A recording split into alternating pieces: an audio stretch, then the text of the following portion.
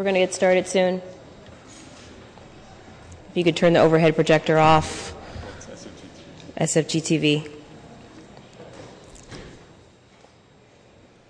All right, everyone.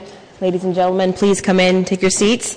The meeting will come to order. This is the regular meeting of the Land Use and Economic Development Committee. I am Supervisor Malia Cohen, chair of this committee. To my left is Supervisor Jane Kim, and to my right is Supervisor Scott Wiener, vice chair. Our clerk today is Miss Andrea Osbury. And I also would like to take a moment and acknowledge as well as thank Jesse Larson and Jonathan Gumwalk, who will be televising this broadcast on SFGov TV. Madam Clerk, do you have any announcements this morning? Yes, please silence all electronic devices. Completed speaker cards and copies of any documents to be included as part of the file should be submitted to the clerk. Items acted upon today may appear on the February 10, 2015 Board of Supervisors agenda unless otherwise stated. Thank you very much. Madam Clerk, could you please call item number 1? Item number 1 is a resolution imposing interim zoning controls for an 18-month period for parcels along Market Street west of Octavia Boulevard. Great, thank you. All right, ladies and gentlemen, Supervisor Wiener is the author of this item, and he will present this item as well as lead the discussion. Thank you very much, Madam Chair. Colleagues, this resolution will impose interim zoning controls for the parcels zoned NCT3, which are facing Market Street west of Octavia Boulevard, and specifically requiring that certain office-type uses, including business and professional services and limited financial services, will require a conditional use authorization from the Planning Commission before going in.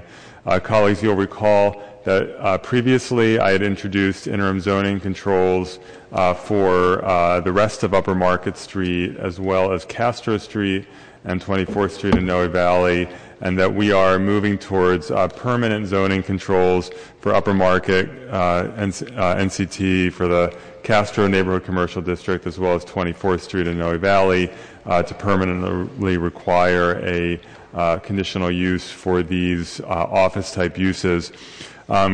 As I think we all know, a vibrant and successful commercial corridor requires active retail, requires retail and eating and drinking establishments and a diversity of uses that are active during the day, during the night, and on weekends.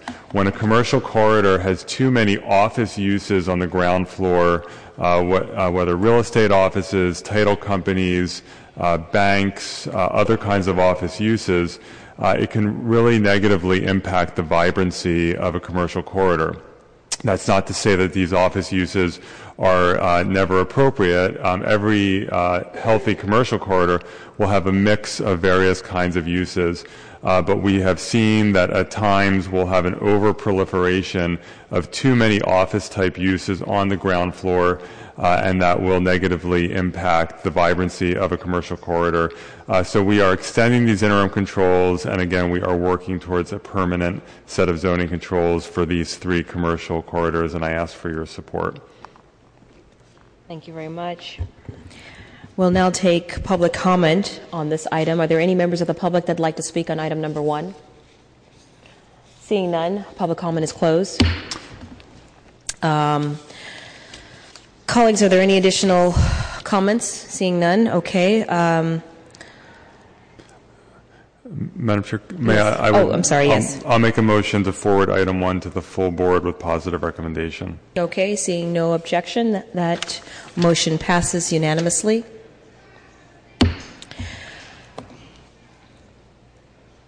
Madam Clerk, could you please call item number 2? Item number 2 is a resolution supporting California Assembly Bill 96, prohibiting the sale of ivory and rhinoceros horn. Okay, Supervisor Wiener is also the item number 2. Thank you, Madam Chair. Colleagues, before us today is a resolution that will put San Francisco on record in support of Assembly Bill 96, which will close a gigantic loophole and allow us to really crack down on the illegal sale of ivory and rhino horn in California. The bill is sponsored by the Speaker of the Assembly, Tony Atkins, as well as Senator Ricardo Lara. I want to thank Supervisor Katie Tang for co-sponsoring this resolution with me. Colleagues, we have a significant problem in San Francisco in particular, but elsewhere in California and the U.S. as well, where we have a market for illegal ivory that is helping to fuel the extermination of elephants and rhinos as well around the world. It is getting to the point where elephants and rhinos are going to become endangered and ultimately extinct if we do not act here in San Francisco, in California, and around the world to put an end to this despicable trade where elephants and rhinos are being killed and absolutely mutilated for ivory and rhinoceros horns. This poaching is a growing problem. On average, 96 elephants per day are killed in Africa, and some estimates suggest that Central African elephants may be extinct by the year 2025. More than 1,020 rhinos out of the 29,000 remaining in South Africa were poached and killed just in 2014. Rhino poaching is increasing by 30% a year. Within the U.S., San Francisco has consistently ranked among the top markets for the illegal ivory trade.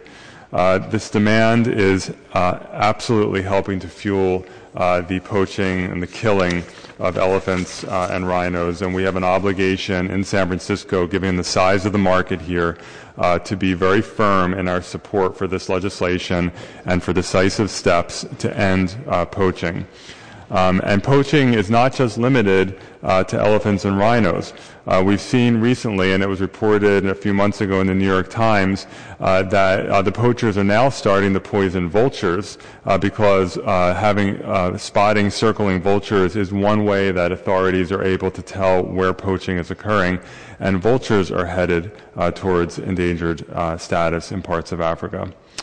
So AB 96 was recently introduced in the state legislature, and it will prohibit any person from purchasing, selling, offering for sale, possessing with intent to sell, or importing with intent to sell ivory or rhinoceros horn, except with certain exceptions relating to educational or scientific research. With the passage of AB 96, California will join New York and New Jersey in passing this kind of legislation. The California Commission on Asian and Pacific Islander American Affairs voted in support of AB 96, so it did endorse the legislation. And this resolution will put us as a city on record. So colleagues, I ask for your support. We do have a few brief presentations followed by public comment. And so, Madam Chair, if I may, I'd like to first ask Brandy Kunzel from the San Francisco SPCA, who is here on behalf of SPCA as well as the Humane Society. And she will be followed by Rosemary Alice from the March for Elephants and Rhinos. Please continue. Sorry, I don't want to bump anybody's presentation here. Hi, good afternoon, supervisors. Thank you for allowing me the opportunity to appear before you. My name is Brandy Kensel, and I am the Corporate Counsel and Director of Advocacy at the San Francisco SPCA.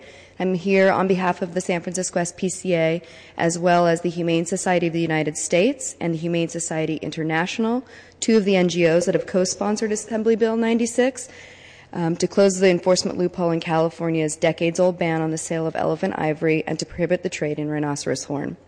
The other NGOs co-sponsoring this important measure are the Natural Resources Defense Council, the California Association of Zoos and Aquariums, Wildlife Conservation Society, and the Oakland Zoo. AB 96 enjoys the support of a dozen more animal protection, conservation, and environmental organizations, and as Supervisor Wiener just said, was recently endorsed by the California Commission for Asian Pacific Islander American Affairs. The Commission's support reflects a growing global Asian Pacific Islander movement to end illegal ivory trafficking. Asian celebrities, international governments, and commercial entities are moving towards change on this issue. The United Nations lauded the Chinese government for publicly destroying 6 tons of confiscated ivory in January of last year alone. Additionally, several other major Chinese retail markets have either ended or are in the process of ending the sale of ivory. AB 96 is principally co-authored by Speakers Atkins and Senate Appropriations Chair Lara, and is co-authored by State Senators Hancock, Leno, Pan, Pavley, and Assembly Members Bloom, Bonta, Levine, Manshine, I always get that wrong, McCarty, Rendon, and Williams. We thank Supervisors Wiener and Tang for their humane leadership by introducing this resolution, signaling San Francisco's important support for AB 96 and for protecting elephants and rhinos from cruel poaching that may soon drive the species to the brink of extinction. Wildlife trafficking is an escalating global crisis that the federal government has identified as a threat to our national interest.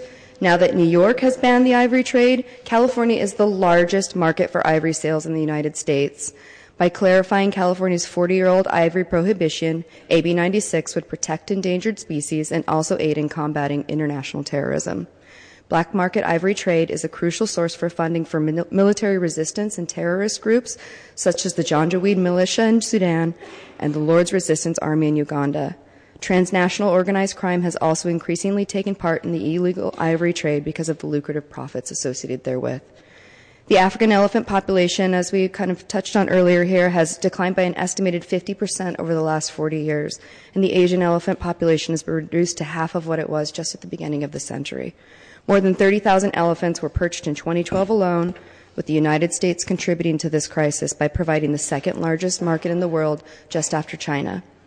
Previous studies have shown that 1/3 of ivory offered for sale in the U.S. was recently carved and it was not antique. A staggering 1,215 rhinos were poached in South Africa last year alone, out of a remaining only 29,000 in the wild globally. San Francisco and Los Angeles have been repeatedly identified as top markets for ivory, encouraging this trafficking that funds illegal and violent activities across the globe. The ivory trade in California is extensive. An NRDC report found that up to 90% of the ivory found in LA and 80% in San Francisco were likely from illegal sources under California law. Existing federal laws are really hard to enforce and they have a lot of loopholes. Therefore, California must act in passing AB 96 to prevent illegal activity within the state. We respectfully urge you to support this resolution to help pass AB 96 and perhaps, as important, help raise international awareness that the wildlife trafficking is cruel, dangerous, and it's risking the very existence of really important species. And I've brought for me today, in case you guys want one, copies of the bill fact sheet and a Q&A. If you want copies, just let me know. I also have copies of the Asian Pacific Islander American Affairs support letter. Thank you so much. Thank you very much. And if you would leave those there for the clerk so that they can be on the record. Thank you. And now I want to ask Rosemary Alice from March for Elephants and Rhinos, who's done a lot of great organizing work. So thank you for being here. Thank you, Scott. I'm going to need someone's help to understand how to turn this on. I'm assuming I just turn this on here to get the feed into the display. We're calling SF Gov TV. Okay. It's on. Your presentation is loaded. Good. Good evening. My name is Rosemary Alice. I'm a member and co-founder of March for Elephants San Francisco and a software engineer for NASA's SOFIA mission.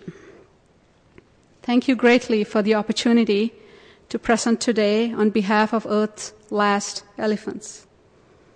Everything begins with a story.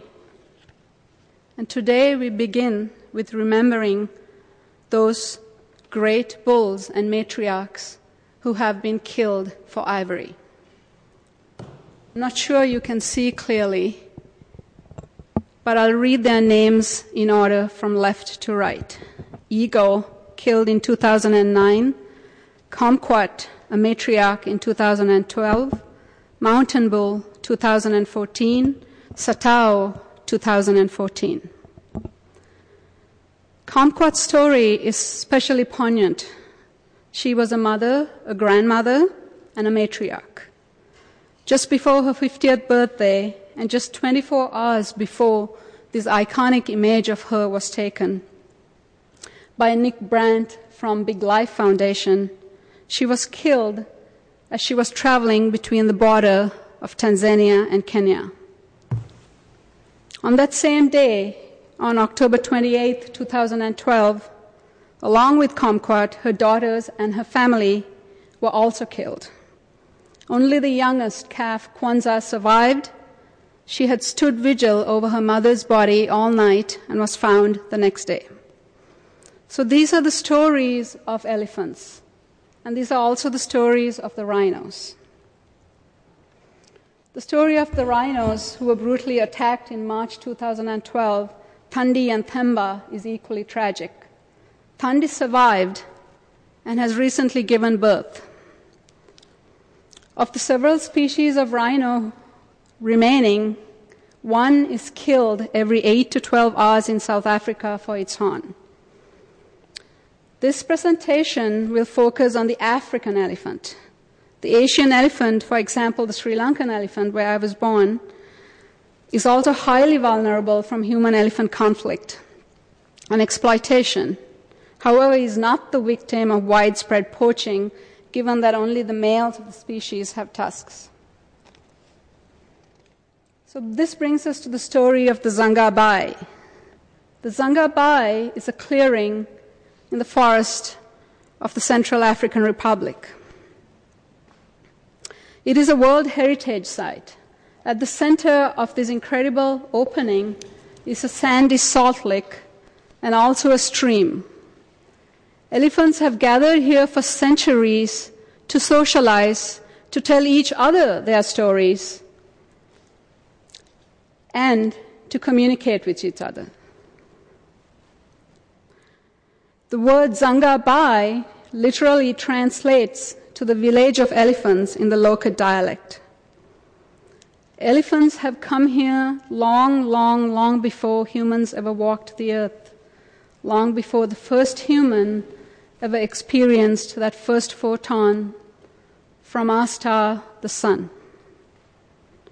The next slide, I must warn you, is rather graphic, so if you're sensitive, I would advise you to look away or close your eyes.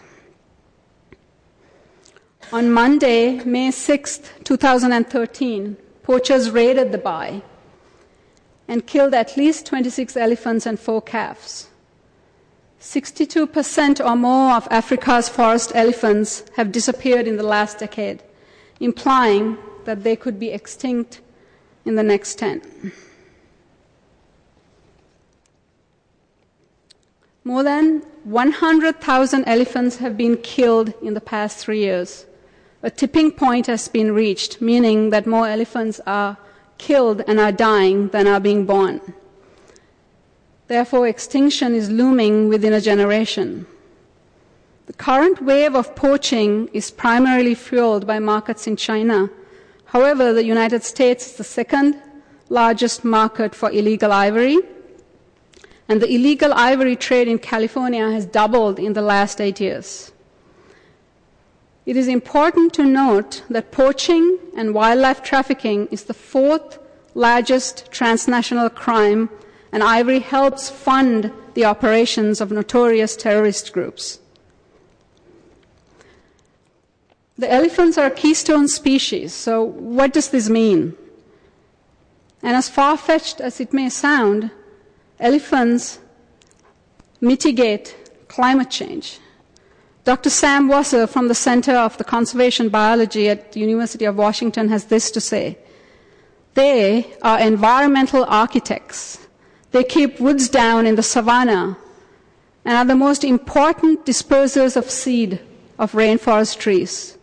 The Central African rainforest is the second most important area on Earth for capturing carbon dioxide and storing it. So, elephants have an impact on climate change. Our coastal city of San Francisco needs elephants in more ways than one.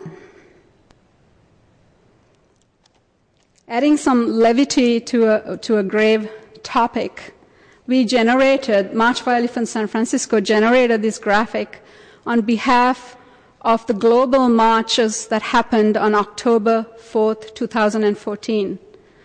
More than 130 cities around the planet participated in this march, including Antarctica, where several good people bundled themselves in parkas and held up signs saying, "End the trade in elephant ivory and rhino horn." Supervisor Wiener was good enough to be at this march, and he advocated passionately and well on behalf of elephants and rhinos, and we thank him for this.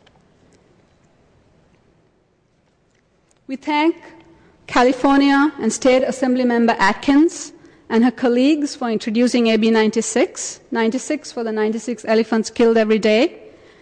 If it passes, it will take effect on July 1st, 2016. It prohibits the trade in ivory and rhino horn in California and removes a loophole in current CA law that makes enforcement difficult or impossible. Again, we thank Scott Wiener and the City of San Francisco for introducing a resolution supporting AB 96. We fully support and applaud this effort and strongly encourage Mayor Ed Lee to lend this historic resolution his full support. We also encourage this committee and the board to support the resolution and to discuss further legislative measures strengthening AB 96, provided such measures do not jeopardize the passage of AB 96 or the resolution supporting it. I'll leave you today with a story by the elephants themselves. A story by the elephants from the village of elephants in a faraway place called the Zangabai in the center of the Central African rainforests. This is a recording of elephant voices, and it's an articulation or a vocalization of sound that's captured below 20 hertz. 20 hertz is the threshold at which humans hear. Below 20 hertz, we cannot hear. And these sounds have been captured by scientists and others at the Zangabai and speeded up so we can hear them. I believe, and I'm sure my colleagues here believe too, that it's quite beautiful. And I recommend that you close your eyes and listen to it for a very short time. It's less than a minute.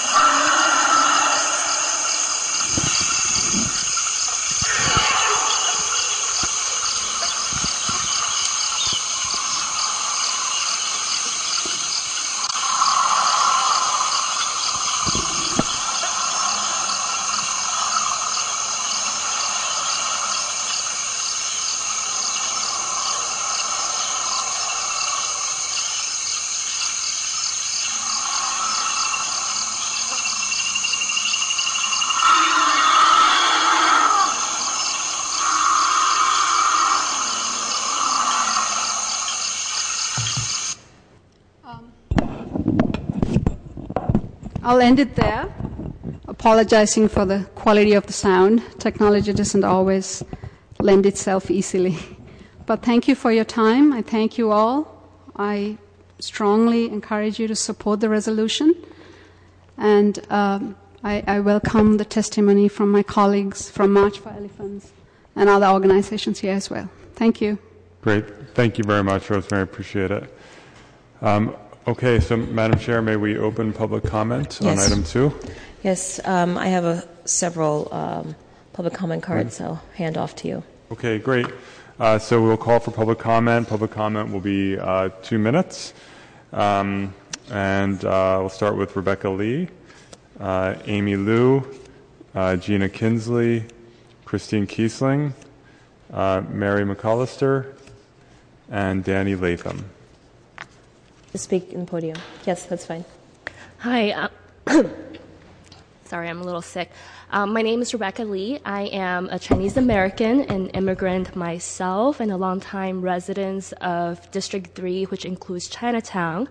I'm here to simply urge your support to support Assembly Bill 96 and join many statewide API Asian Pacific Islander statewide leaders in supporting this resolution, and those many noted, previously noted, the California Commission of Asian Pacific Islander, which is a statewide body of API leaders from all over the state, as well as the Asian Pacific Alliance for Wildlife Sustainability, award-winning journalist Lisa Ling and her husband, Dr. Paul Song, of the Courage Campaign, here to urge your support. Thank you. Thank you very much. Next speaker. And then the names that I called, if feel free if you'd like to line up along the far wall. Good afternoon. My name is Amy Lin. I'm a resident here in the city. If you could speak closer to the microphone. Thank you. Okay. Good afternoon. My name is Amy Lin. I'm a resident here in the city. I'm here to ask you to support Assembly Bill 96. Thank you. Thank you very much. Next speaker.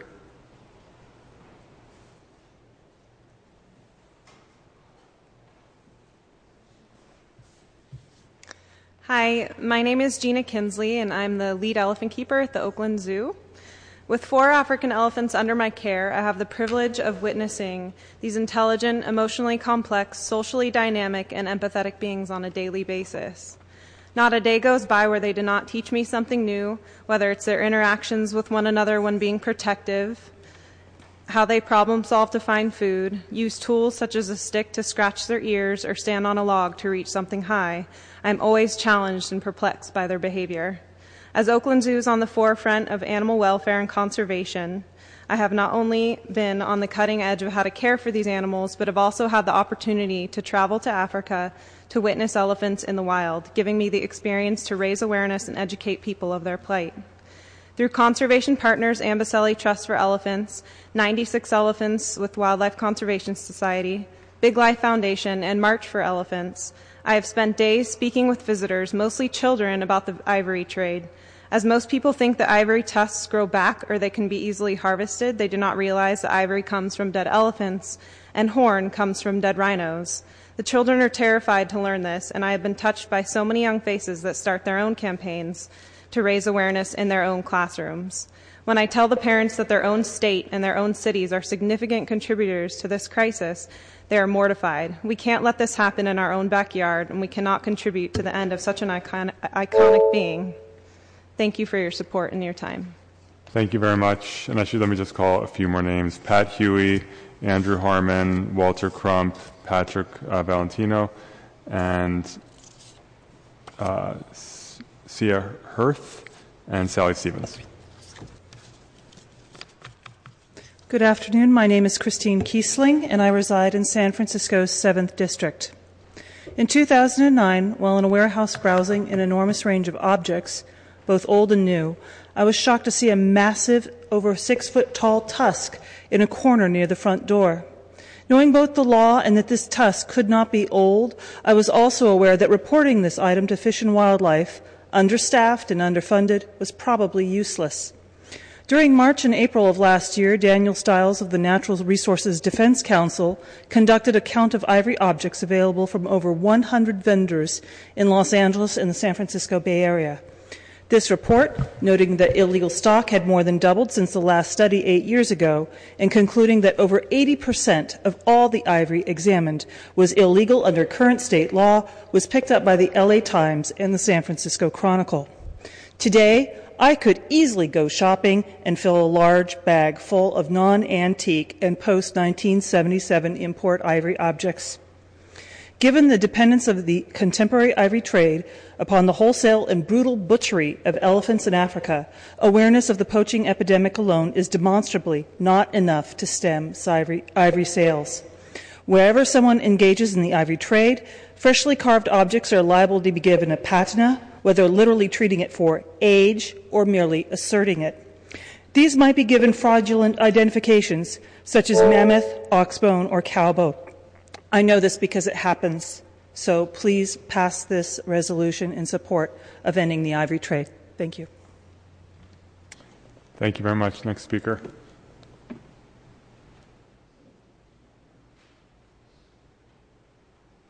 That showing up? I gave a hand up. Good afternoon, supervisors. My name is Macy McAllister. I'm a homeowner at 2418 Washington Street in San Francisco. Few resolutions so define what it means to be a San Franciscan for me as this one. While raising awareness about the current ivory ban, how the current ivory ban has failed, and San Francisco's complicity in the ivory trade, I encountered San Franciscans across the city who were uniformly shocked and appalled at this news. Enacting a total ban on the sale of ivory will not be accomplished without difficulty, but San Franciscans realize our responsibility to the global environment and to its creatures. A San Francisco, motivated by seeing the pain horses experience while pulling streetcars uphill, introduced our iconic cable car system. Witnessing the unnecessary animal cruelty has motivated us to innovate ways to end the suffering. The greatest San Francisco innovations are social, namely to advocate for the right to be, regardless of race, gender, or species. Representatives of the racial and cultural diversity which define San Francisco marched together on October 4th, 2014 to protest the sale of ivory and rhino horn. It was the largest march in the U.S. and the second largest in the world. Stopping this trajectory towards elephant extinction will require racial and cultural cooperation around the world. Without such cooperation, there is no hope. At the march in San Francisco, I saw an Asian woman give little toy elephants to African American children. I saw hope. We can set an example. Please support this resolution. Thank you. Thank you very much. Next speaker. Good afternoon, supervisors. My name is Pat Huey, and I have lived in San Francisco since 1982. I live in the Haight-Ashbury district. Thank you for hearing us on this most important issue. I want to tell you a story about some elephants in Africa. In 2003, a number of antelopes were captured for a breeding program in Zululand. They were brought to a small village and placed in a corral. They were nervous, milling about, frightened. But that night, in the twilight, a herd of elephants paid a visit to the village.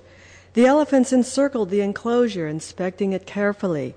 The matriarch studied the gate, and she quickly figured out how to unlock it.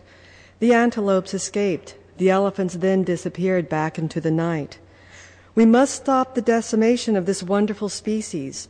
According to the Center for Biological Diversity and polls among a majority of scientists, we are currently undergoing the 6th largest extinction in history for both animals and plants.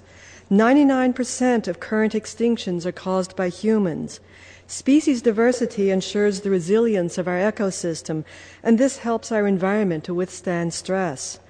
Animals do not need us, but we need them, for without them we will surely die. We ask that you support AB 96. Thank you. Thank you very much. Next speaker, Mr. Crump. Good afternoon. My name is Walter Crump, and like many San Francisco residents, I was horrified to learn recently of San Francisco's widely reported status as the nation's number 2 ivory hub. This status seems to me to be terribly inconsistent with San Francisco's reputation and image as a compassionate and forward-thinking city. I applaud Supervisor Wiener and Supervisor Tang for their efforts to shut down the ivory trade in San Francisco and restore San Francisco's image as a true environmental leader. We've heard that 80% of ivory sold in San Francisco is illegal. Also, there has been a recent October 17th Washington Post article which reported that the United States over the last 20 years has become a criminal colossus in illegal wildlife trafficking. Thus, it's very important that once AB 96 is passed, that the city and the state make a true commitment to enforcing in a coordinated and robust effort the enforcement of AB 96. One of the problems with California's current laws is that they are not enforced. AB 96 is a stronger, clearer, more effective law that will be easier to enforce, but it will only make a difference if the city and the state make a joint effort to coordinate with the police, the DA's office, the California Department of Fish and Wildlife, and the federal departments of Fish and Wildlife to make sure that these laws are understood by law enforcement, that law enforcement is aware of these laws, and that law enforcement is committed to enforcing them. I thank you for your attention to this issue. Thank you very much. Next speaker. Good afternoon, supervisors. Excuse me. My name is Danny Latham. I'm the director of marketing at the San Francisco Zoo. As you may know, the San Francisco Zoo is home to the oldest black rhino in North America. Her name is Ellie, and she's 43 years old, and she's made an important contribution to her critically endangered species. She's had 14 offspring, 15 grandkids, 6 great-grandkids, and 2 great-great-grandkids. So the zoo is proud of its work with black rhinos during this critical time in their conservation, and we would like to draw the Commission's attention to a crucial piece of legislation that is aimed at saving rhinos and elephants. The San Francisco Zoo would like to express its support of California State Assembly Bill 96, which was introduced last week. The goal of this bill is to help save elephants and rhinos from extinction by banning the purchase, sale, offer for sale, and possession with intent to sell elephant ivory and rhino horn. The bill gets its name from the globally recognized 96 Elephants campaign, which formed in response to the global wildlife crisis, in which an average of 96 elephants are being slaughtered daily for their ivory, and at least one rhino each day is killed by a poacher for its horn.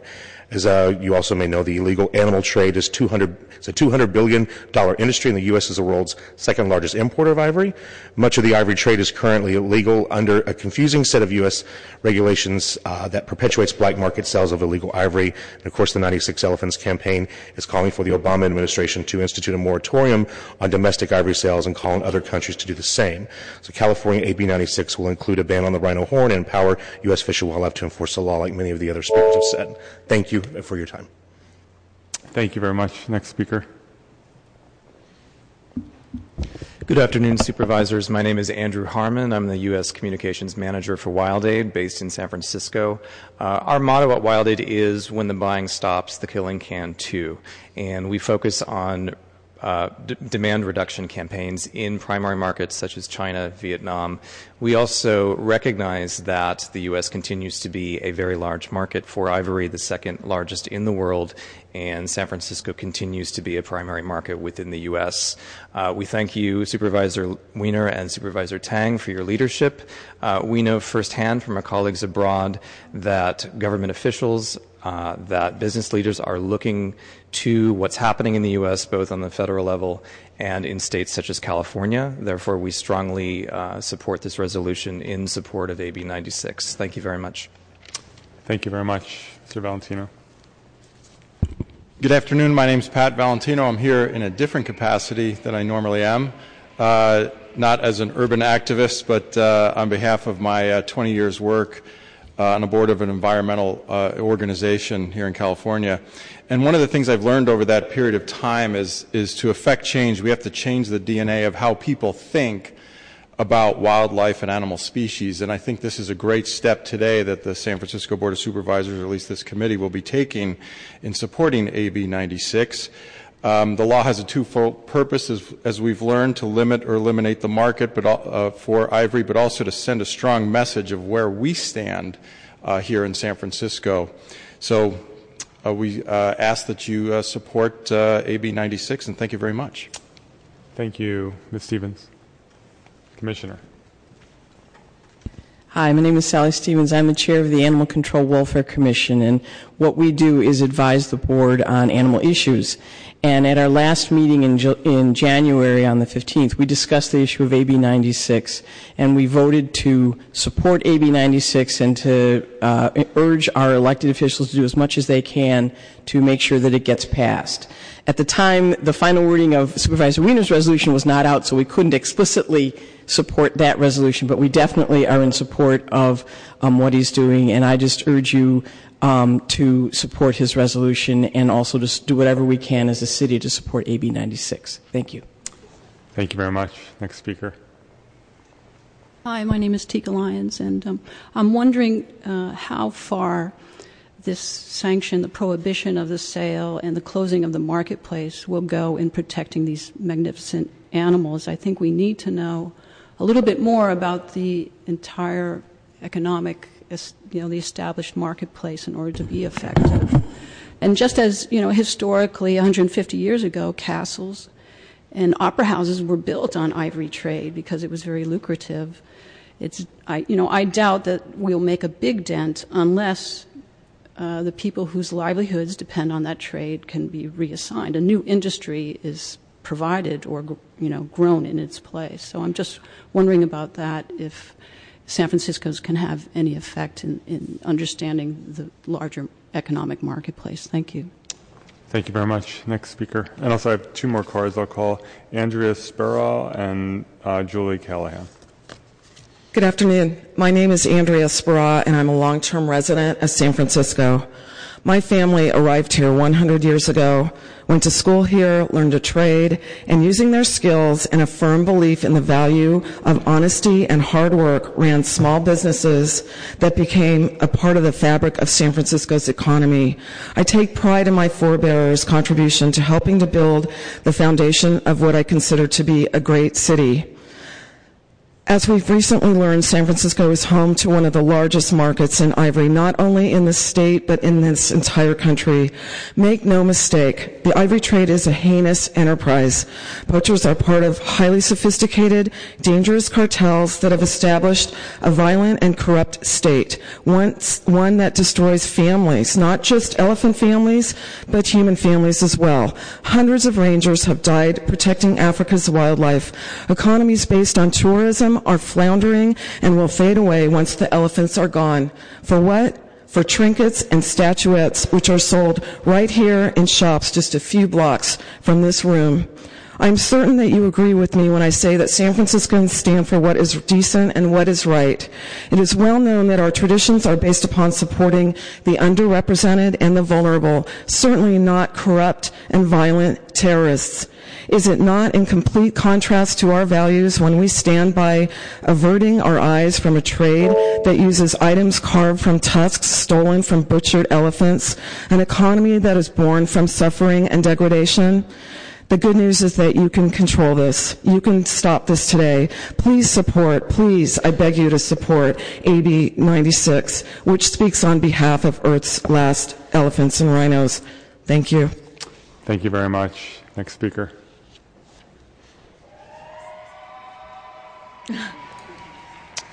We have a lot of weddings here.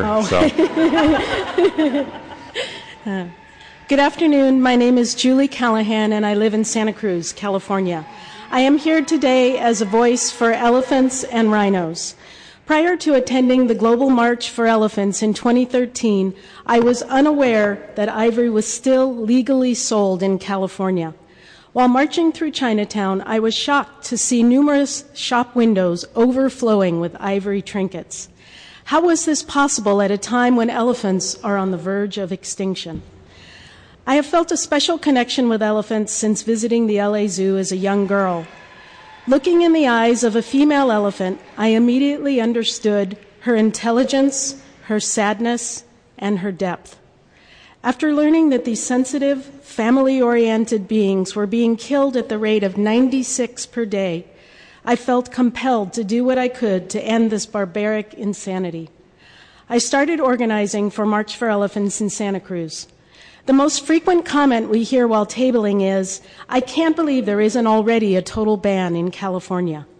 People assume ivory trading has stopped because of the worldwide awareness of the poaching crisis.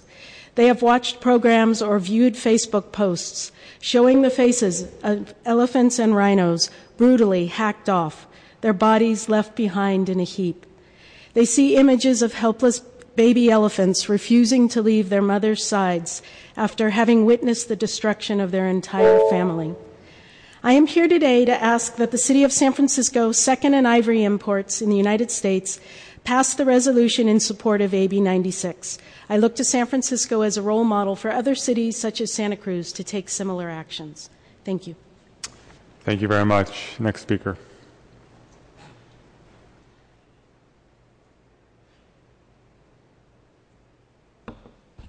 Hi, esteemed board and esteemed public. I am Saya Harth, 28 years resident in Noe Valley, 24 years teaching for San Francisco Unified, and a national board certified teacher. I want to describe two mutually exclusive views of the city. View 1, a world-class city, a sanctuary city, tolerant, inclusive. Its board of supervisors representing all its major ethnicities and still managing to work together. Excellent. We have excellent animal humane facilities reflecting the kindness and respect for animals shown by our patron, St. Francis. View 2, San Francisco's complicity in the ivory trade. This past July's Chronicle reported 2,500 ivory sales recorded in San Francisco, and these are only what made it to the books. Through our inaction to date, we know this means that elephant slaughter is on our hands, albeit unwillingly. Our silence breeding consent. How do we justify these opposing views? Which view shall prevail? Will the real San Francisco please stand up? Thank you. Thank you very much. Is there any additional public comment on item number 2? Okay, seeing none, Madam Chair, may we close public comment? Thank you very much. Public comment is closed. Colleagues, are there any additional discussions on this item? Seeing none, may I entertain a motion? Should I put my name? I'm sorry. Supervisor Wiener? Yeah. Thank you, Madam Chair. I want to thank everyone who came out today for the presentations, but all the very moving comments by members of the public. San Francisco is a city, we really pride ourselves on being good environmental stewards and always being not just good environmentalists, but always on the leading edge of environmentalism and really acting here the way we want others to act around the country and around the world to make sure that we have a sustainable future for this for the entire world. We also are a city that deeply respects all beings on this earth and that believes intensely on humane treatment of animals, and we practice that here in San Francisco through all of our wonderful animal supporting agencies and nonprofits, and it's a key value here in San Francisco. And so I think for a lot of us to know that this wonderful city with all of its values, that we are also such a significant center of illegal trade in ivory and in rhino horns, I think is frankly sickening. When we see what's happening, particularly in Africa, where we have species, these majestic animals that are so key to the ecosystem, that are being driven to endangered status and even to extinction, we should not have any part in that. In fact, we should be fighting it tooth and nail to end this extermination.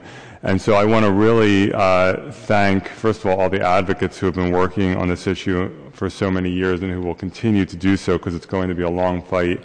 But I also really want to thank Speaker Atkins and Senator Lara, as well as their co-authors, for taking the leadership to move this bill forward. I know that in the legislature, this has been floating around for a while, and it hasn't gained traction. Seeing the leadership in the legislature that has taken on this bill says to me that it actually does have a shot this time, and I think we have a really diverse coalition. And so, particularly given San Francisco's status as one of the leading centers of illegal ivory trade in the country, I think it sends a very loud message for us as a city to say no. This needs to be banned. It needs to end. And so, colleagues, I ask for your support, and Madam Chair, I make a motion to forward item 2 to the full board with positive recommendation. Supervisor Kim. Thank you, Chair Cohen. And I just want to second that. And I do want to thank all of the advocates that are here today that have done a lot of organizing work. I know particularly over the last year to really bring this issue to surface. And I know Sia Hirth reached out to our office back in March or April, and I had not known about this issue before that. And I know one of our policy interns, and actually who became my campaign manager, was working with this group as well to support it.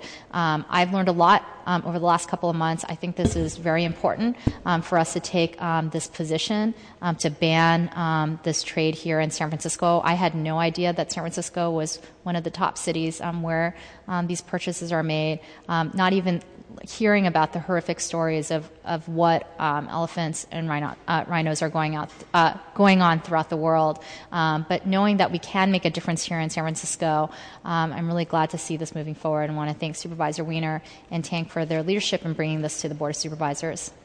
Okay, there's a motion that's been made and seconded for this item number 2 to go to the full board with a positive recommendation. That motion is unanimous. I, too, would like to take a moment and thank the advocates for your tireless work. We appreciate it. Thank you. Congratulations.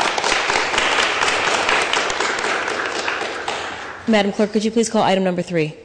Item number 3 is an ordinance amending the planning code to place office conversion controls in landmark buildings. Great, thank you. So, colleagues, I'm the sponsor of this item, and because we've heard this item last week, I won't repeat all of my comments, but just want to remind the committee members that this ordinance is a follow-up to the interim controls that the board unanimously passed last year. This legislation establishes the floor controls and limits the amount of office space that is allowed in buildings that have been designated as a historic resource in the PDR 1D and PDR 1G zoning districts.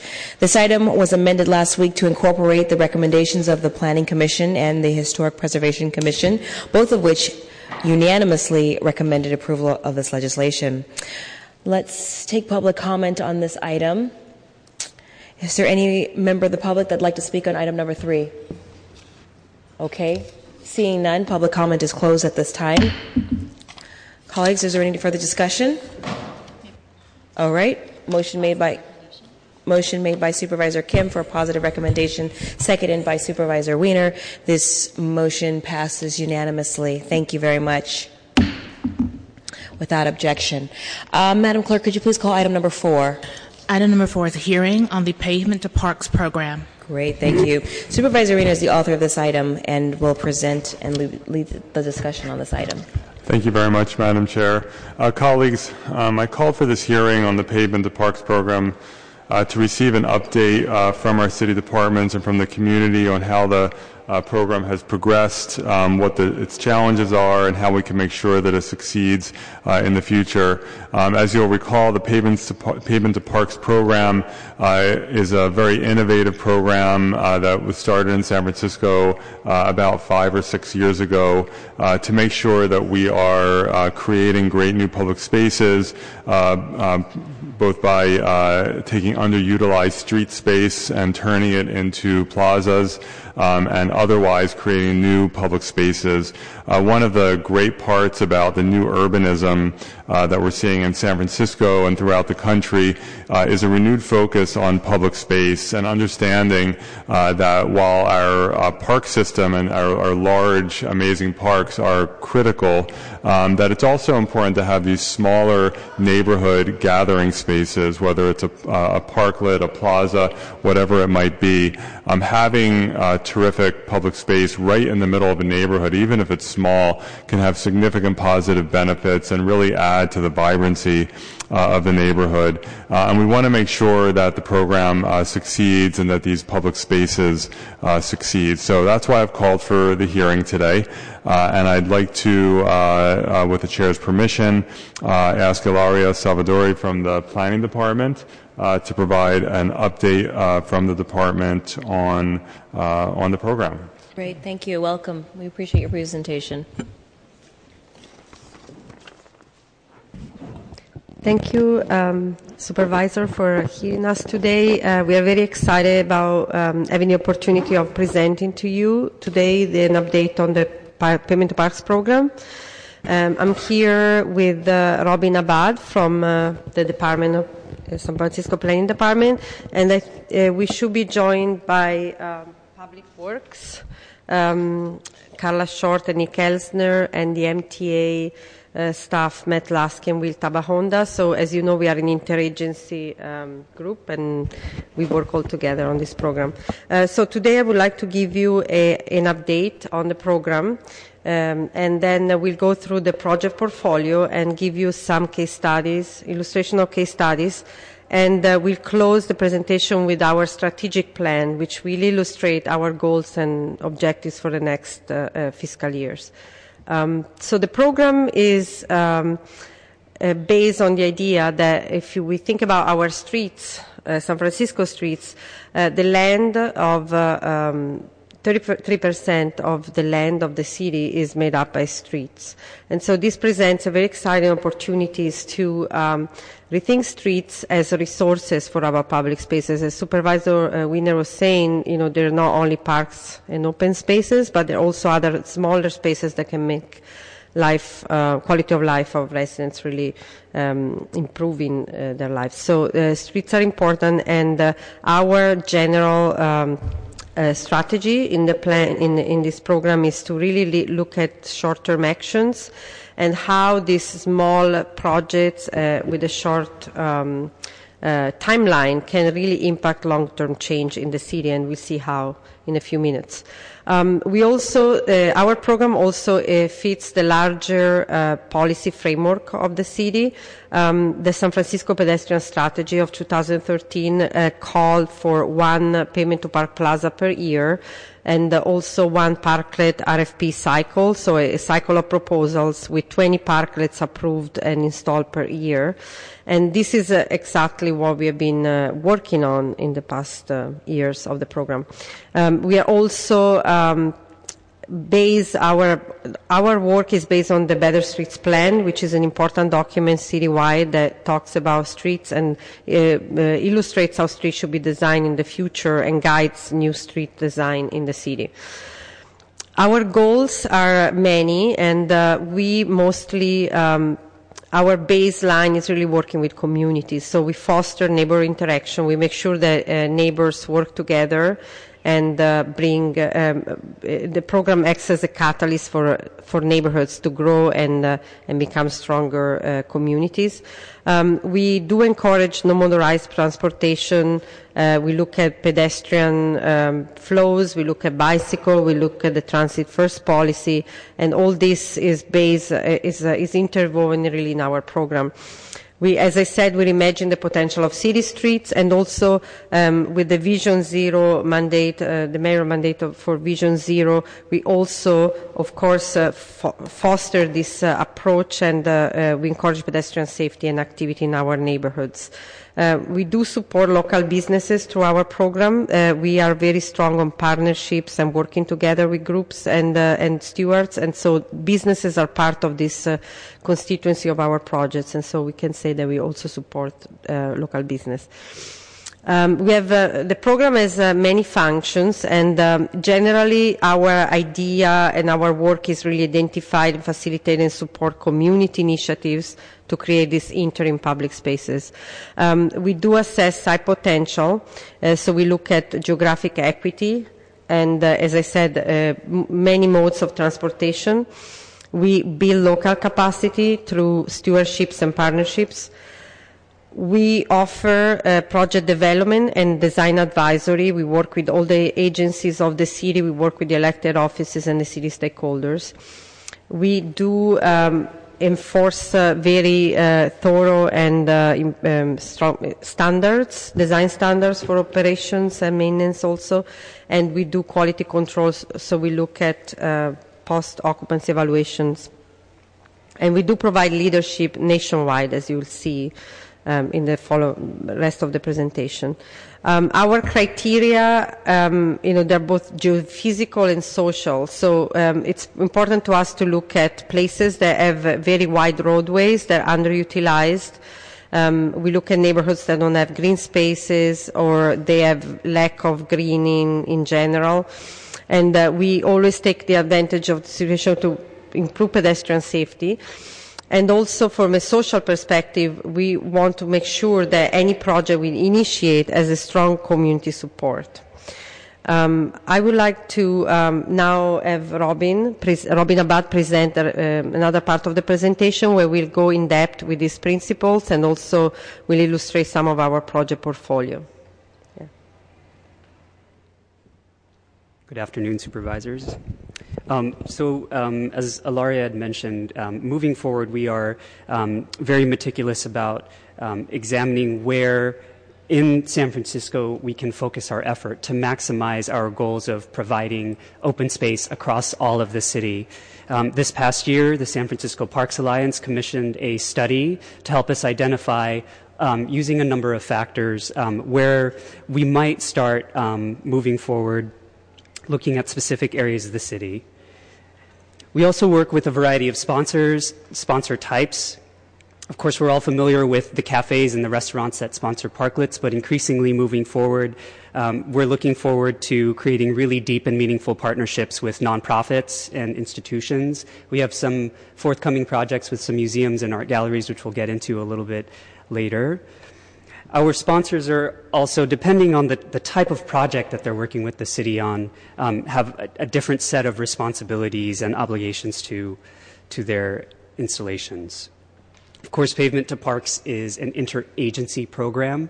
Planning works very closely and has since the very beginning of the program with Public Works as well as MTA to administer and execute many of the complex functions related to the program and its projects.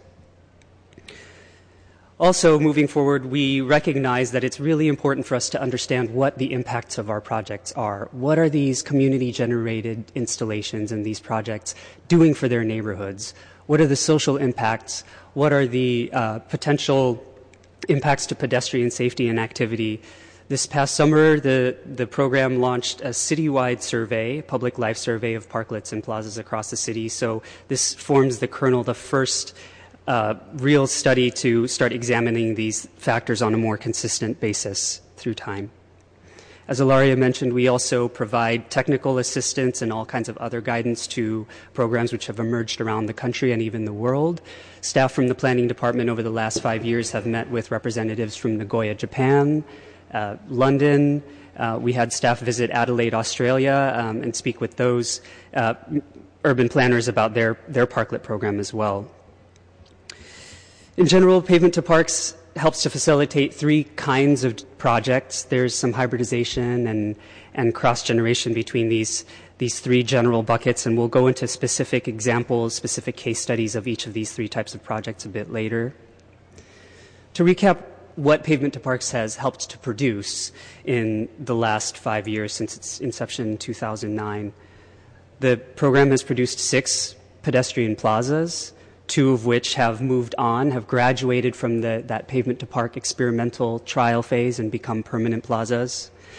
3 of the 4, which are currently in demonstration phase, are also on a path to becoming permanent.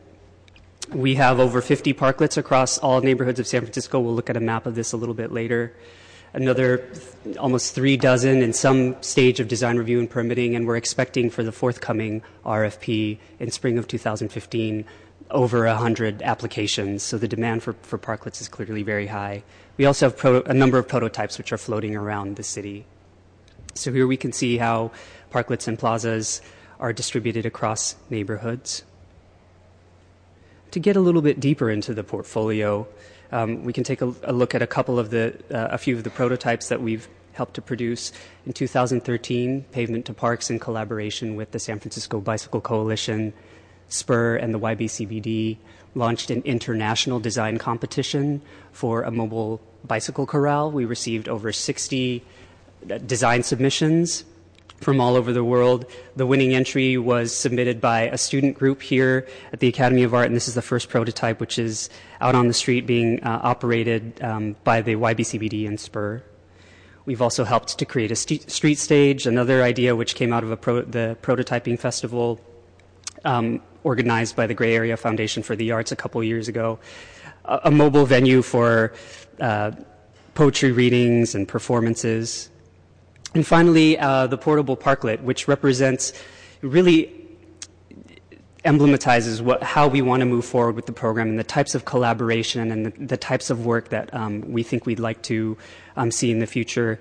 This is a parklet designed by high school students through the Youth Art Exchange, an after-school education program sponsored by the Ocean Avenue Community Benefit District. This installation will move around the benefit district over the next few years, every 6 months, being hosted by a different merchant in the district. It's currently being hosted by the Foglifter Cafe. The Ocean Avenue branch of the San Francisco Public Library will also be hosting it for a while, so it's going to move around the neighborhood.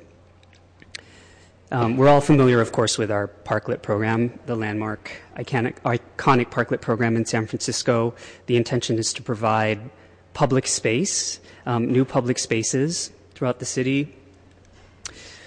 In 2013, the program took all of the lessons learned from the first 3-4 years of operating the Parklet program and created some design guidance, some technical assistance for the public. And we're taking even more of those lessons learned and creating another Parklet manual, the second version of it, as the program evolves and matures. We're really wanting to make sure that everyone has access to that guidance.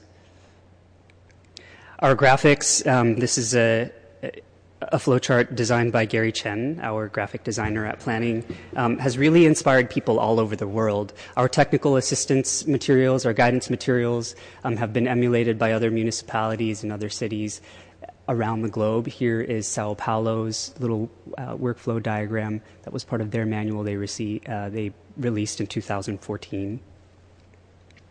Also, parklets are increasingly seen as a tool, an instrument that really align with our goals for pedestrian safety and livability on our streets. The National Association of County Transportation Officials recently encoded the parklet in the Urban Street Design Guide and is going to be making it into the Global Street Design Guide that NACDO is currently creating. Parklets are hosted by bicycle shops, of course, cafes and restaurants. Here, a gallery in the Mission, the Luna Wren Gallery, works with a different artist in residence every year to create a new version of the parklet. They've worked with sculptors, they've worked with muralists to add a new piece of public art to the street. A really wonderful example of what the parklet can do. Here's some diagonal parking in the Outer Mission, the Outer Sunset, a parklet hosted by a resident.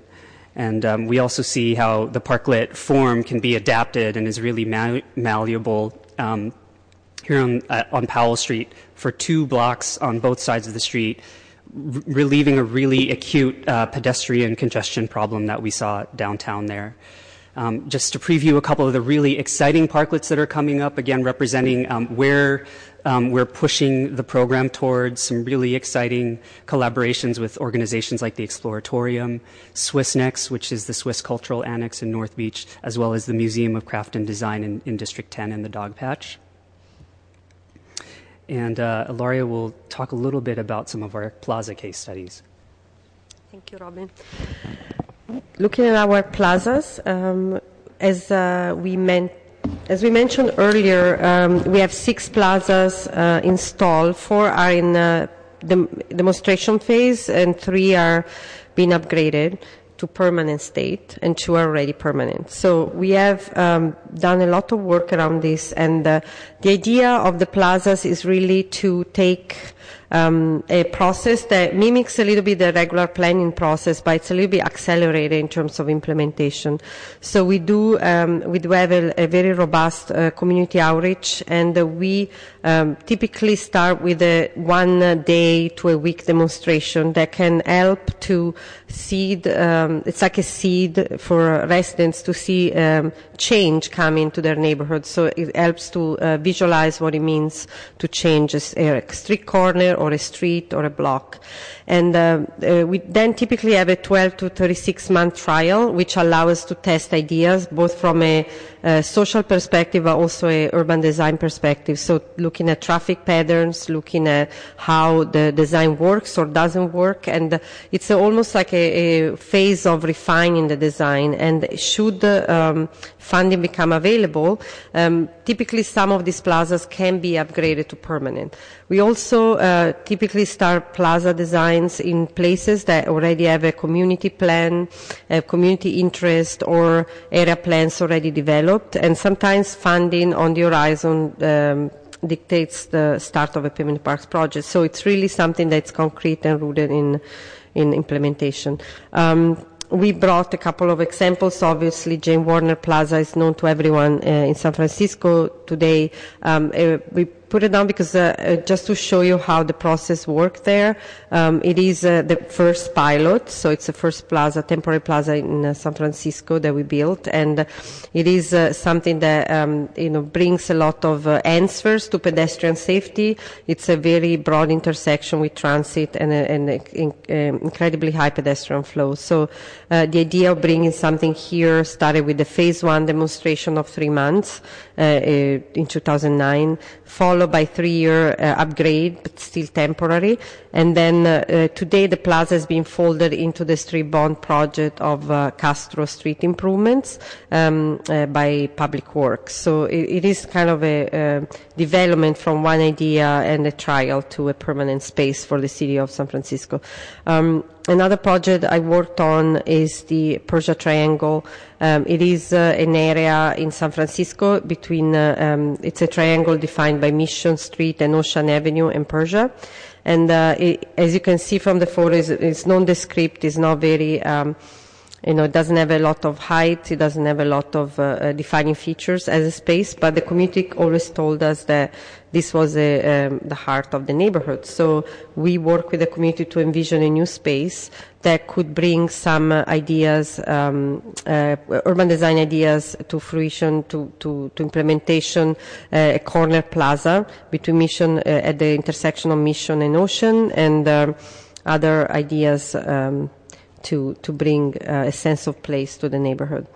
We did an interim plaza design by David Fletcher Studio that looked at the corner also as a space with a street print and crosswalks, and we were able to inform through our trial design and implementation the real permanent process, which is an upgrade of all the bulb outs around the triangle and beyond, built by MTA. So there was funding by MTA to build them, and we were able to influence a little bit the decision making of where to put this plaza, thanks to our temporary space.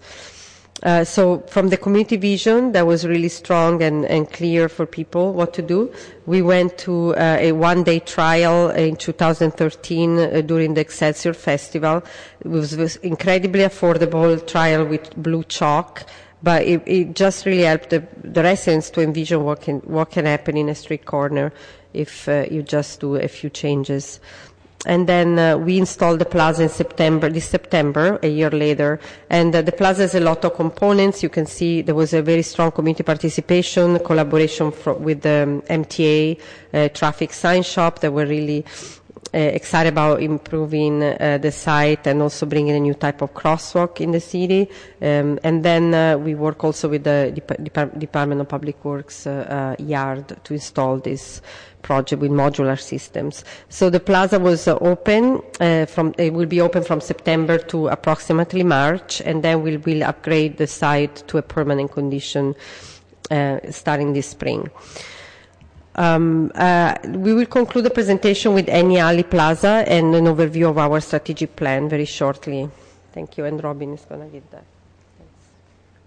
Just another quick recap of one of our recent plaza projects. Annie Alley was just a barren alley in the south of Market in District 10, which, as we know, is one of the is the district with the least amount of open space. And so Annie Alley is now, after installation of the reversible improvements in November 2014, a venue for cultural events, for programming, both during the weekend and the weekday. We have obviously a huge workforce that comes in during the week, but we also have a huge resident base in this neighborhood. People who live here, there's a large senior population, and so the need for public space is just as necessary as any place else. Similar to other projects that Pavement to Parks has helped to facilitate, Annie Alley had seen a number of one-day, one-week-long demonstrations that really showed us what this site can do, what value it can deliver to the residents in the community and everybody who comes in to work in this area during the week. Here are just a couple events sponsored by the Yerba Buena Community Benefit District and organized by SPUR in both 2012 and 2013. As Ilaria mentioned, moving forward, we really want to make sure that our projects are tied to or sit within a larger planning framework for neighborhoods and for streetscapes. Annie Alley was one of the projects identified in the Street Life Plan produced by the Yerba Buena Community Benefit District. That was issued in 2011. The graphic here shows all of the other alley spaces that were identified as part of that community planning process for potential experimentation with creating open space. A lot of this many of these ideas were folded into the Central SOMA plan, which the San Francisco Planning Department prepared. The draft was released in 2013. That plan is currently going through its EIR. Subsequent to the publication of the Yerba Buena Community Benefit District's Street Life Plan, our team launched a community outreach process that took almost 2 years, where we went out into the community to talk about design, to talk about programming for Annie Alley, which results in what we see there today, which is really a place for us to celebrate and expand on all of the things that we would love to see in our public spaces. The Yerba Buena Community Benefit District has a really robust activation calendar that will take us through the end of this summer, including cultural events and other events. Quickly just wrapping up regarding Pavement to Parks' strategic plan. In 2013, our interagency team got together and decided that we really wanted to take a close look and reflect on the first 3 or 4 years of Pavement to Parks' existence and try to understand how we can set up the program to be sustainable and to really effectively and efficiently deliver projects to neighborhoods and communities. So out of that workshopping process, we came up with these 4 goals, which represent the core of our strategic plan and was presented to the directors for the first time in February of 2014. This is a 2-year strategic plan, so we're about halfway through it. Really, the main points of our strategic plan are to really understand what the city and the participating departments would need in order to deliver on our pedestrian strategy goals of 1 plaza a year with 20 parklets. We also wanted to understand from all of the pilot projects that we had initiated between 2009 and 2013 how we could formalize expectations between departments, but also formalize expectations for the public who come to the city for facilitation.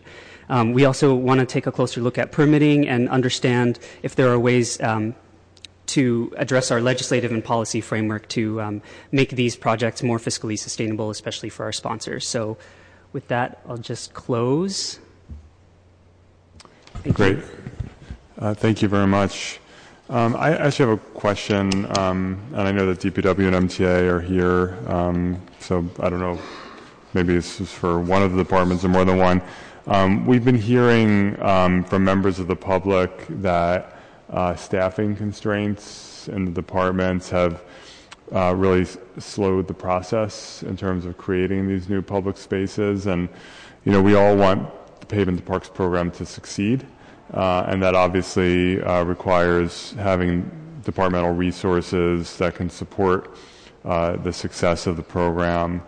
So can whoever would be appropriate maybe comment on that in terms of staffing resources and what the extent to which it's impacting the program's expansion?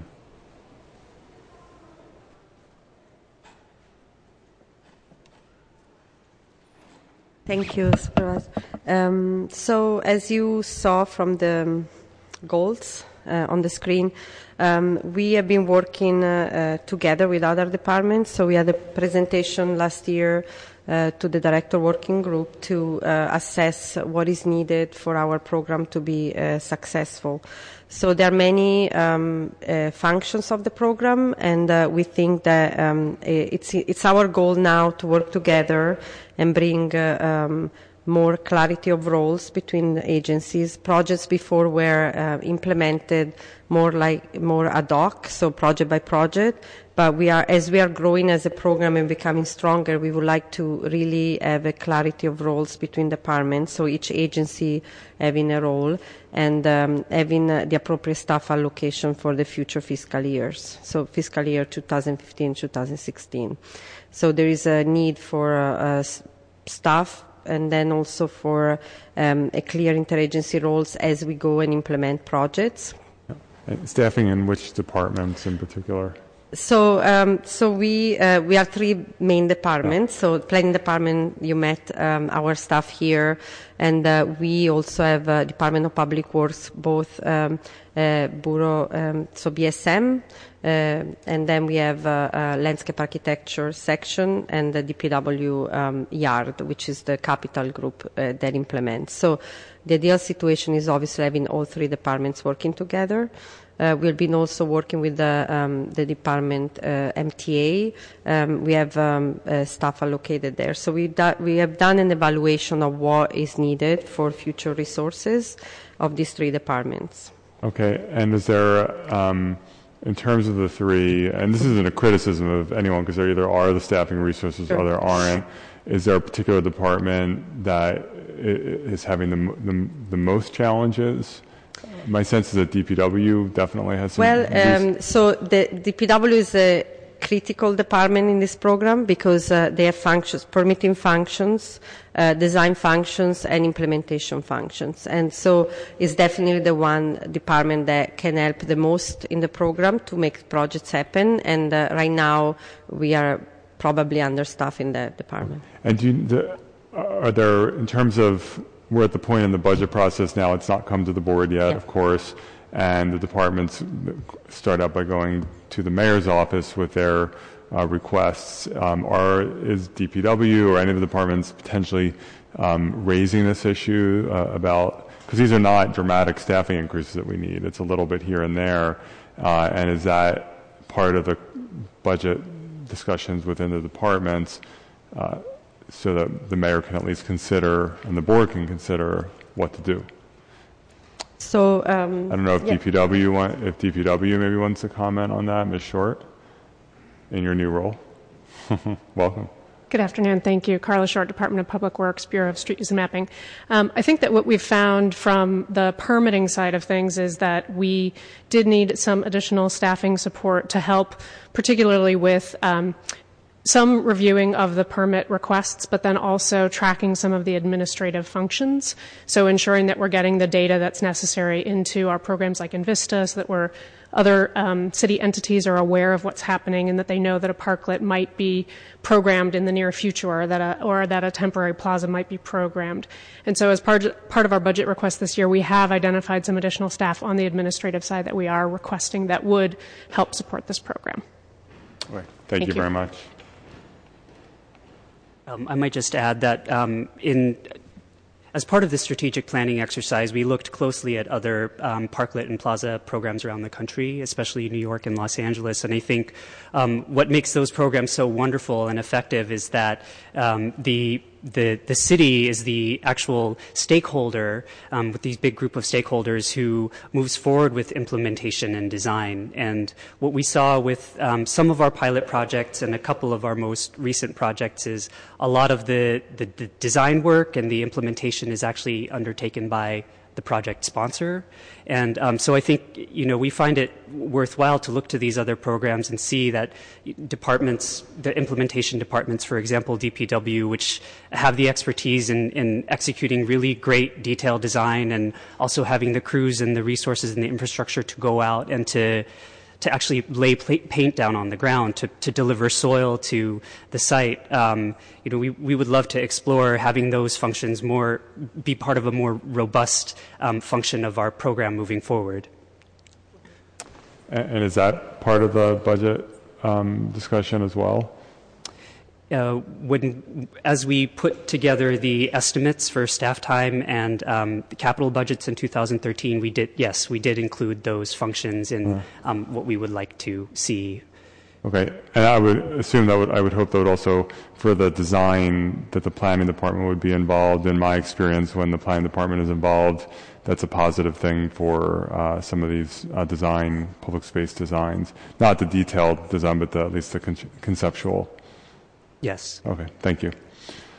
Okay, thank you, everyone. At this point, we will go to public comment with the permission of the chair. Okay, public comment will be 2 minutes. We have Matt O'Grady, Tyler Frisbee, Nicole Schneider, Kamal Panjwani, and Sahidi Karampudi. Thank you. Thank you, Supervisors. Matt O'Grady. I'm the CEO of the San Francisco Parks Alliance. 10 years ago plus, the city created a new collaboration with the Parks Alliance for street parks, which has been a tremendous success. We have now created some 125 public open spaces out of bits and pieces of leftovers of the street grids, dead ends, steep hillsides, etc. These wasted little bits and pieces are now turned into beautiful open spaces created by the neighbors who have adopted them. That has been part of the inspiration for this Pavement to Parks project. This project now advances the city's goal for better equity in the distribution of our open space. These projects act as catalyzing agents in our neighborhoods, and they lead to the creation of long-term public spaces rich in meaning and value for our communities. You may also know and have seen the economic benefits study of San Francisco's parks that was recently commissioned by the Parks Alliance. That documented a nearly $1 billion in annual economic benefit to the city for parks and open spaces. These Pavement to Parks projects build on that pattern of increasing value to the city. The Parks Alliance works very closely with the Pavement to Parks on projects such as the Persia Triangle that you just saw, Mission Community Market, and we support these strategic plan goals and encourage you to continue to advocate for the expansion of the Pavement to Parks program. Thank you. Thank you. Ms. Frisbee. Good afternoon, Supervisors. Thank you for holding this hearing and looking at this wonderful program. We at the San Francisco Bicycle Coalition are big fans of the Pavement to Parks program and all the work that has happened at SF Planning around this. We actually first floated and advocated for the Parklet program and Pavement to Parks as part of our Great Streets program, started almost 10 years ago now during the bicycle injunction, when we realized that one of the best ways to help people understand the value of their streets and to think of their streets as public spaces was to create places for them to actually take advantage and to participate in street life. We have been, I would say, very pleased to see the wonderful leadership that has happened within SF Planning. And I think one of the things we really wanted to highlight today is there is so much demand for this program. We get dozens of calls a week from merchants and community business districts and community organizations who want to help create a parklet in part of their neighborhood, or who want to take some open space and turn it into a real community gathering place. So I think from our perspective, the more that we can fund and support this program, the more we're going to be able to respond to the needs and interest in the community. We also are very interested, as previously mentioned, there's been some great data on the economic benefits of these programs, which we think really show this isn't just about making a few interest groups happy. It's really about revitalizing a neighborhood. But we're also interested in seeing some data and research on the safety impacts. I think there's a great tie-in here for Vision Zero and seeing the way that these parklets and use of public spaces can make our streets safer for everyone. Thank you very much, Ms. Schneider. Good afternoon, Supervisors. My name is Nicole Schneider. I'm the Executive Director of Walk San Francisco, and I'm here today to support the Pavement to Parks program. We've been really pleased with the many accomplishments that the Pavement to Parks program has achieved with, with such a small budget in such a short amount of time. A lot of projects that rethink our roadways take over a decade to come to life, and these sorts of projects are able to be innovative and shape our streets in a way that can promote safety, public safety, in addition to traffic safety, and kind of create new open spaces where limited open space currently exists. And we want to make sure that this, continues to expand, that we continue to see the creative solutions that Pavement to Parks has come up with as we go forward. We'd love to see MTA and DPW work or have more capacity to work with the SF Planning Pavement to Parks staff. I personally at WalkSF feel like this could be a great way to rethink a lot of the excess public or street space that we have, like the Persia Triangle solutions that help to narrow that street down, reclaim some of the excess roadway in order to protect pedestrians and increase safety. It's also a great way for community members to get involved and shape what they want their communities to feel like, and a great way, like Annie Alley, to bring open space and increased personal safety where there's not as much open space available via parks. So thank you to the staff for this program and for your time today. Thank you, Ms. Panjwani. Good afternoon, supervisors. Firstly, thank you for having this hearing on Pavement to Parks program, the awesome and most creative program. I am Komal Panjwani, the policy manager at San Francisco Beautiful. I'm here to voice my support for the program. There's no doubt that this program has helped advance city's goals as it's laid by the Better Streets Plan and also by the General Plan by encouraging pedestrian and biking activities and increasing pedestrian safety. But I would like to bring your attention to a few findings that the Planning Department's citywide assessment of parklets and plaza report said that from the point of view of San Francisco Beautiful, it helps us realize that this program is doing really great, and we would want to support its permanence. Firstly, the surveys indicated that 90% of the parklets users spend money while they were using the parklets, and having worked with commercial corridors in the Fillmore and the OMI, we know that physical improvements like the parklets and plazas positively impact the overall feel of the corridor, encourage economic activities, and support the local businesses. Secondly, the study found that the ease of socializing within parklet was ranked highest amongst the people who were interviewed, and social activities was also one of the highest observed activities in both parklets and at adjacent sidewalks. So parklets and plazas provide a public environment to promote a high level of neighbor interaction, and so not only on the economic and a commercial front, but also for neighbor engagement, this is working great. Finally, parklet sponsors and community stakeholders are playing a key role in keeping these spaces safe and active and clean. Parklets encourage local residents, business, and other stakeholders to work together to design and maintain these areas, increasing community connections, and the sense of community and ownership is developed around these. For these and many reasons, SF Beautiful supports the program.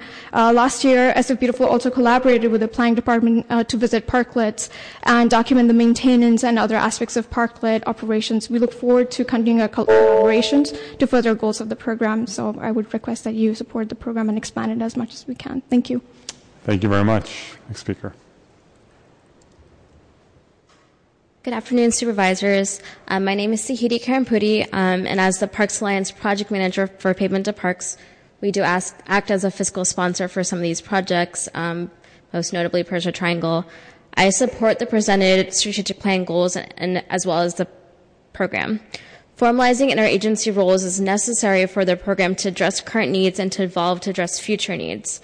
Pavement to Parks projects lead to the creation of public spaces in areas of our city that need them the most, which is why Parks Alliance supports this program wholeheartedly. Thank you very much. Is there any additional public comment on item 4? Seeing none, Madam Chair, may we close public comment? Great, thank you very much. Public comment is closed. Okay, colleagues, let's see. Is there any discussion among us? Supervisor Weiner? First of all, I just want to thank the departments for the very helpful presentation. I think this has been a very successful program on many levels, and it's very popular, which is one of the reasons why we have some staffing challenges. We need to make sure we have the resources necessary to make the program a success, and so I hope we will all keep that in mind. I know I will as we move into the budget process. Madam Chair, if there are no other comments, I would move to continue item 4 to the call of the chair. Excellent. So I have a motion to move to the call of the chair and seconded by Supervisor Kim. Without objection, this motion is made. Madam Clerk, are there any other items before this body? There's no further business. Thank you. This committee is adjourned.